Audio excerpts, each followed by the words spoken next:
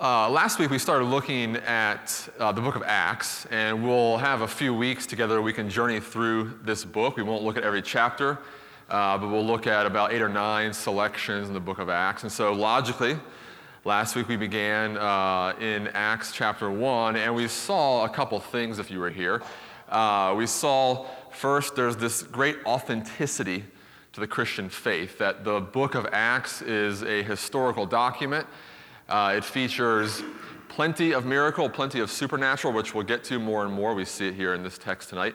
But it's also a text of sort of bedrock historicity, that there is this realization that we must wrestle with the historical claims of the book of Acts. And it's one of our best documents for establishing really the authenticity of the Christian faith. But we moved past that and also realized that in chapter 1, we see the authority of God over his church. So we have the authenticity of the Christian faith, the authority of God over his church.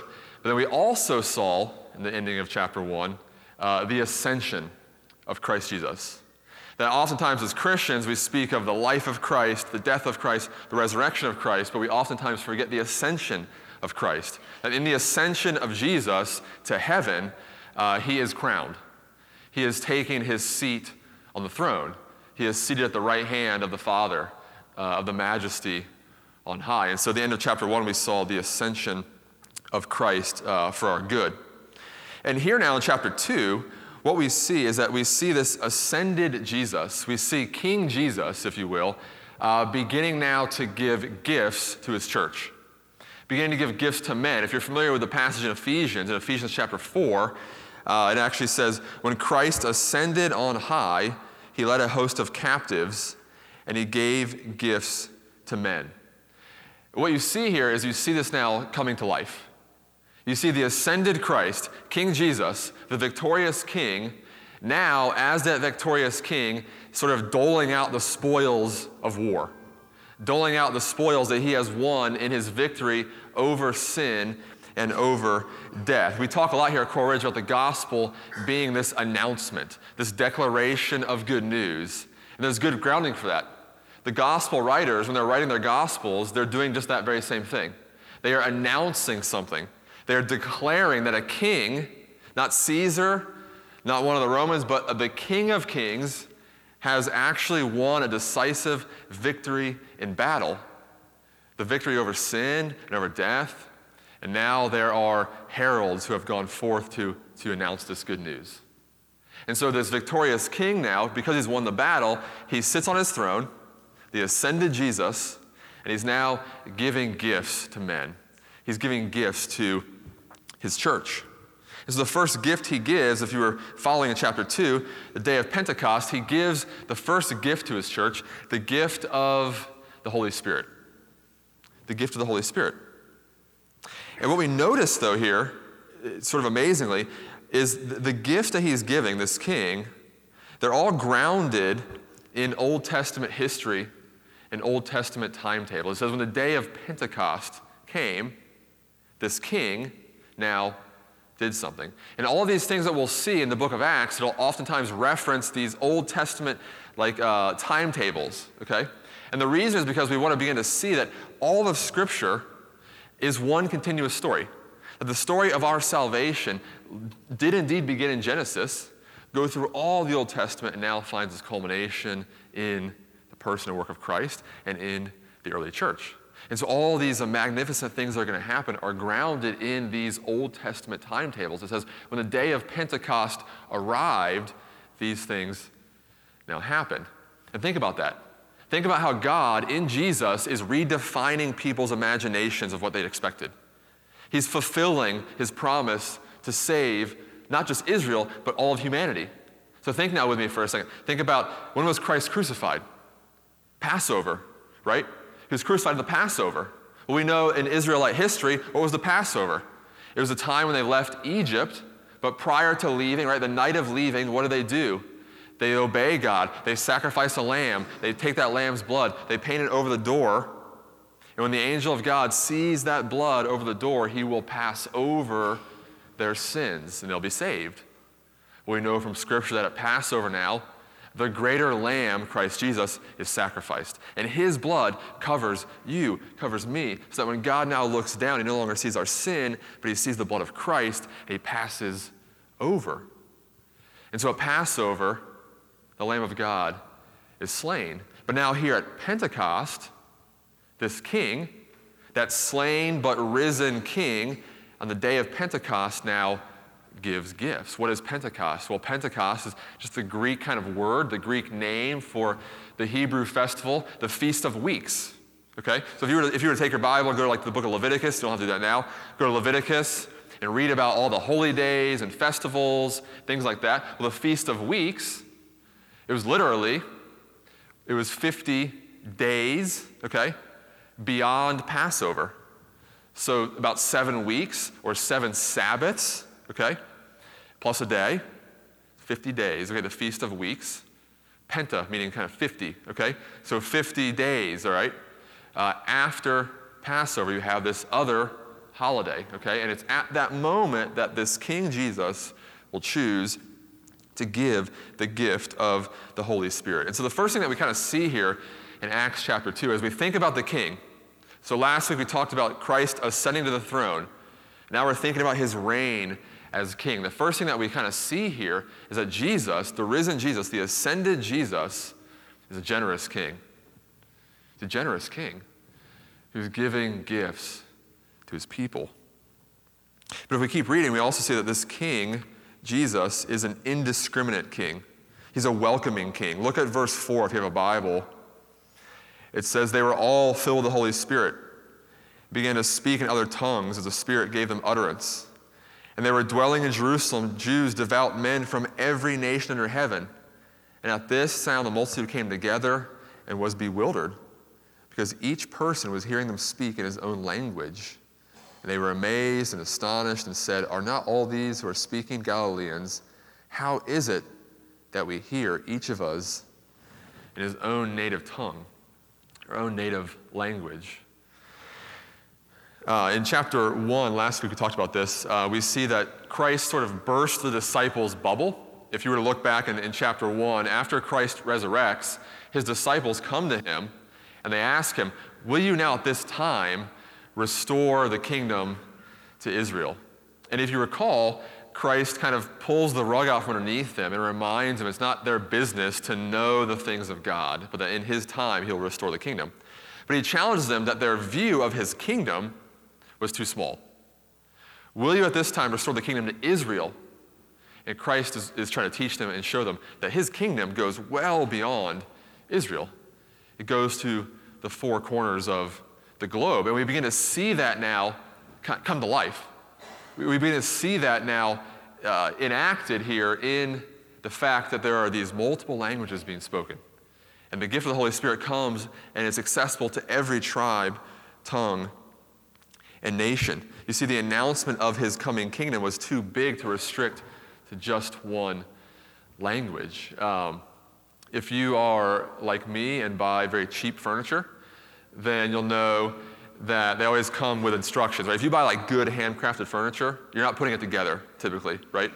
But I buy furniture that needs to be put together, and always put together with one of those, I think it's like an Allen wrench. It looks like a letter L, and it's not a screwdriver. It's the most annoying thing in the world because it always strips and it never fits in the hole, and it's a nightmare. But one thing that the company IKEA does that's amazing is that you may have noticed as you buy IKEA furniture, okay, they give their instructions in pictures. I love that. It's tremendous, right? Because usually you get like an instruction manual for furniture, and you got to go through, there's like 27 languages, right? Because it's an international company, they want to ship it around the world. Where's English? Where is it? I can't find it.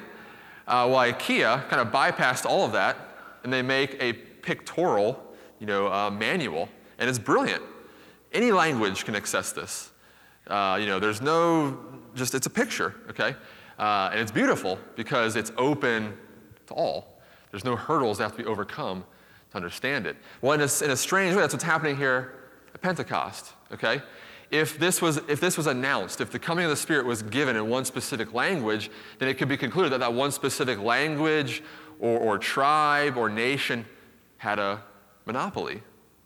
But we learn here in the coming of the Spirit that no nation, no people group, no ethnicity has a monopoly on the kingdom of Christ, but that is open to all. It's open for all, and all are welcome by his grace. But we also see here that the Holy Spirit is very intentionally showing us that in the coming of Christ, the curse upon humanity is being turned around. The curse of sin is being broken. Think back also in your Bibles to the Old Testament. Think about Genesis 11. What do you have recorded there? You have the story of the Tower of Babel. That word literally, right, being taken, Babel, confused languages. The curse upon humanity for their sin of wanting to be their own God and make a name for themselves was that God fractured them into languages. He judged them. He scattered them. He separated them. There was a barrier erected. And now we see here the fullness of time in God's salvation. What is he doing? He's not scattering, but he's gathering. He's bringing in. He's welcoming back fractured humanity under the banner of his Son, under the banner of his finished work. But what's interesting, if you noted, you would think if God is turning back the curse, if he's reversing Babel, if you will, then he would have maybe also restored one universal language, right? You think in Genesis they all spoke the same language, and then the curse comes, and now there's different languages, and there's barriers to fellowship. You'd think here at Pentecost, maybe he would give in a special Holy Spirit language, Christianese, right? Where we all now speak one tongue. But he doesn't. And I think it's helpful to realize that, because what is God doing here? He's working through our barriers. He's working through our fractures. He's working through the mechanisms of these languages that are already in place and bringing us all together under one roof, even if we can't speak the same sort of verbal language. Why? And I think the reason is because he wants to show the world, and Rob spoke about this on Sunday a few weeks ago, he wants to show the watching world that the church is the only place possible where people who are in conflict outside can find common ground and community inside. That God wants to show the watching world that in the kingdom of Christ, people who are at odds out there, people who have barriers erected between them out there, whether it be because of ethnicity or language or color of skin or neighborhood or demographic, that those same people find commonality, find community, find fellowship here in the kingdom, the church of Christ. And so Acts 2 is sort of laying out these things for us. We have this king who is on his throne. He's ascended. He's a generous king. He's a welcoming, and he's an indiscriminate king. But we also find out here in this text that Jesus is a gracious king who desires that none should perish. He's a gracious king who desires that none should perish. Look at verse 12. We're actually going to read a little bit past what we read in the beginning. Verse 12, it says, "They all were amazed and perplexed, and they said to each other, 'What does this mean?'" So that they hear the languages, they see the miracle, they're witnessing it, but they can't process it, and they go, "What does this mean?" Verse 13, "But others mocking said they are filled with new wine." But Peter, so this is now verse 14, Peter, who stood with the 11, lifted up his voice and addressed them. And he said, "Men of Judea and all who dwell in Jerusalem, let this be known to you, and give ear to my words. These people are not drunk, as you suppose. It's only the third hour of the day. But this is what was uttered through the prophet Joel." Verse 17, "In the last days it shall be, God declares, I will pour out my spirit on all flesh. Your sons and your daughters shall prophesy. Your young men shall see visions. Your old men shall dream dreams. Even my male servants and female servants. In those days I will pour out my spirit, and they shall prophesy. And I will show wonders in the heavens above, and signs in the earth below, blood and fire and vapor of smoke.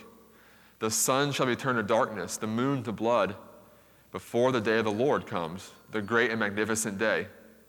And it shall come to pass that everyone who calls the name of the Lord shall be saved. Amen. I love how Peter starts that. They go, oh, they're filled with new wine. What does Peter say? They can't be drunk. It's only 9 o'clock. You know? I mean, that's hilarious to me. It's as if he's saying, if it was 5 o'clock, it'd be a different story, right? If it was happy hour, maybe we got something to work with here. But it's only 9 o'clock. They can't be drunk, right? He goes, no, this is not inebriation. This is not excess consumption. What does Peter say? He says, this is eschatology. What does that mean? This is the end time. This is the last days that we're living in, that you're seeing unfold in your midst. That all of human history, that all of biblical history has been hurtling towards this day, and the culmination of God's plan of redemption is being found here in Christ Jesus. And he says, these are the last days. And not in like a doomsday, supermarket tabloid, Nostradamus, countdown clock kind of way. But Peter is saying, no. This is where all of history has been moving. And with the resurrection of Christ and the ascension of Christ, we've now climbed the hill of redemptive history, and now it's all downhill, but in a good way. It's all from here. I mean, this is now all coming to pass, that we are living in the last days. And that's essentially why he then quotes from the prophet Joel, who kind of puts that for us very plainly. In the last days, these are the things that will happen. I will pour out my spirit on all people. Your sons and daughters will prophesy. And he goes on and on. But you might be asking yourself, well, how is this a sign of Jesus being gracious? What does this have to do with him not wanting people to perish? How do you get that from this passage? And I think what Peter's doing here is he's saying, think about God's expansion here. Think about his mercy. Think about the gift that he's giving to his church here by pouring out his spirit on who? Who did the text say? On all people. I will pour out my spirit on all flesh. Your sons, your daughters, your young men, your old men, your servants, every single person I will pour out my spirit upon. And you go, oh, wow, what is God doing here? He's doing something amazing. Think about this. He's saying, I'm expanding the prophetic office. Think about that for a second. In the Old Testament, who would have the Spirit of the Lord upon them? It'd be the leaders. It'd be the prophets. It'd be the people kind of specially set apart. Okay? And now in the new covenant, when Christ comes, his Spirit will now not just dwell in the leaders, not just come upon the special anointed ones, but he will come upon all people, so that all people who trust in the name of Christ can now prophesy, can witness, not prophesy. Now don't get mistaken, not prophesy like in telling the future. We're not talking about that kind of prophecy. All people can prophesy in terms of being a witness, of declaring who God is, of declaring what God has done for them, of giving the good news. And so he's saying, I'm enlisting now in my kingdom as many people as possible who can share the good news of my kingdom with others. And that's incredibly gracious on his part. You see, the reason he does this is because he's the king on the throne. And he wants as many witnesses, he wants as many evangelists as possible to tell of the good news of his kingdom and to be a witness to what God has done. And the reason, of course, the reason this is being ramped up in the last days is because now think about this for a second, and we'll kind of bring this to a close. So we have the prophets in the Old Testament who tell of what God has done, who tell of his works, who bring sometimes words of judgment even, okay? And they all come to the point in the New Testament of John the Baptist, the very last prophet of that Old covenant, the Bible says. And what does John the Baptist do? He prepares the way for the Lord's first arrival, for his first coming. And the first arrival of Jesus is an arrival of grace. It's an arrival of mercy. It's an arrival of forgiveness, of liberty, of setting free the captives. But when he comes again the second time, what is that arrival going to be one of? Of judgment. Of judgment. Where he comes and he gathers to himself those who have placed their trust in him, and he condemns those who have failed to trust in him, but who trust in themselves for salvation. And so you see now how the king is so gracious. He says, this is urgent. These are the last days we're living in. My kingdom is here in part, and it's coming in all of its fullness. And it's open to any who trust me, who trust what I've done. But there is coming a day of judgment for those who fail to trust in what I've done. And because he does not want that to happen, because he wishes that none should perish, he sends out into the world as many Spirit-filled, Spirit-anointed witnesses on his behalf to take that good news to people who are dying and who are lost, and who might not have even thought about judgment, but who can be told there's a judgment coming, and yet God has made a way out through the life and the death and the resurrection of Jesus Christ. And so you see here in Acts 2, God is commissioning his church for their work in the world, to be these heralds, to be these announcers, to be these evangelists on the behalf of Christ, and that's our job as well. That's our role as well. Think about what dignity that gives you. When we were dead, God raised us. When we were orphaned in our sin, he adopted us as his children, and now he actually gives us his Spirit to be his witnesses and sends us out. What a privilege. But yet, what a weighty task as well. So the question, I think, for all of us tonight, the question for myself tonight is, are we walking in that faithfulness? Are we being his witnesses in the world and telling people about this great king who loves us, who died for us, and has given us a way out of the judgment because of his great mercy? And so I encourage you this week, I encourage myself as we go, is there somebody in your life who you can tell about Jesus? Is there somebody in your path who you can begin to, through the power of the Spirit, tell them about Jesus? Invite them to church. Tell them all that God has done for them.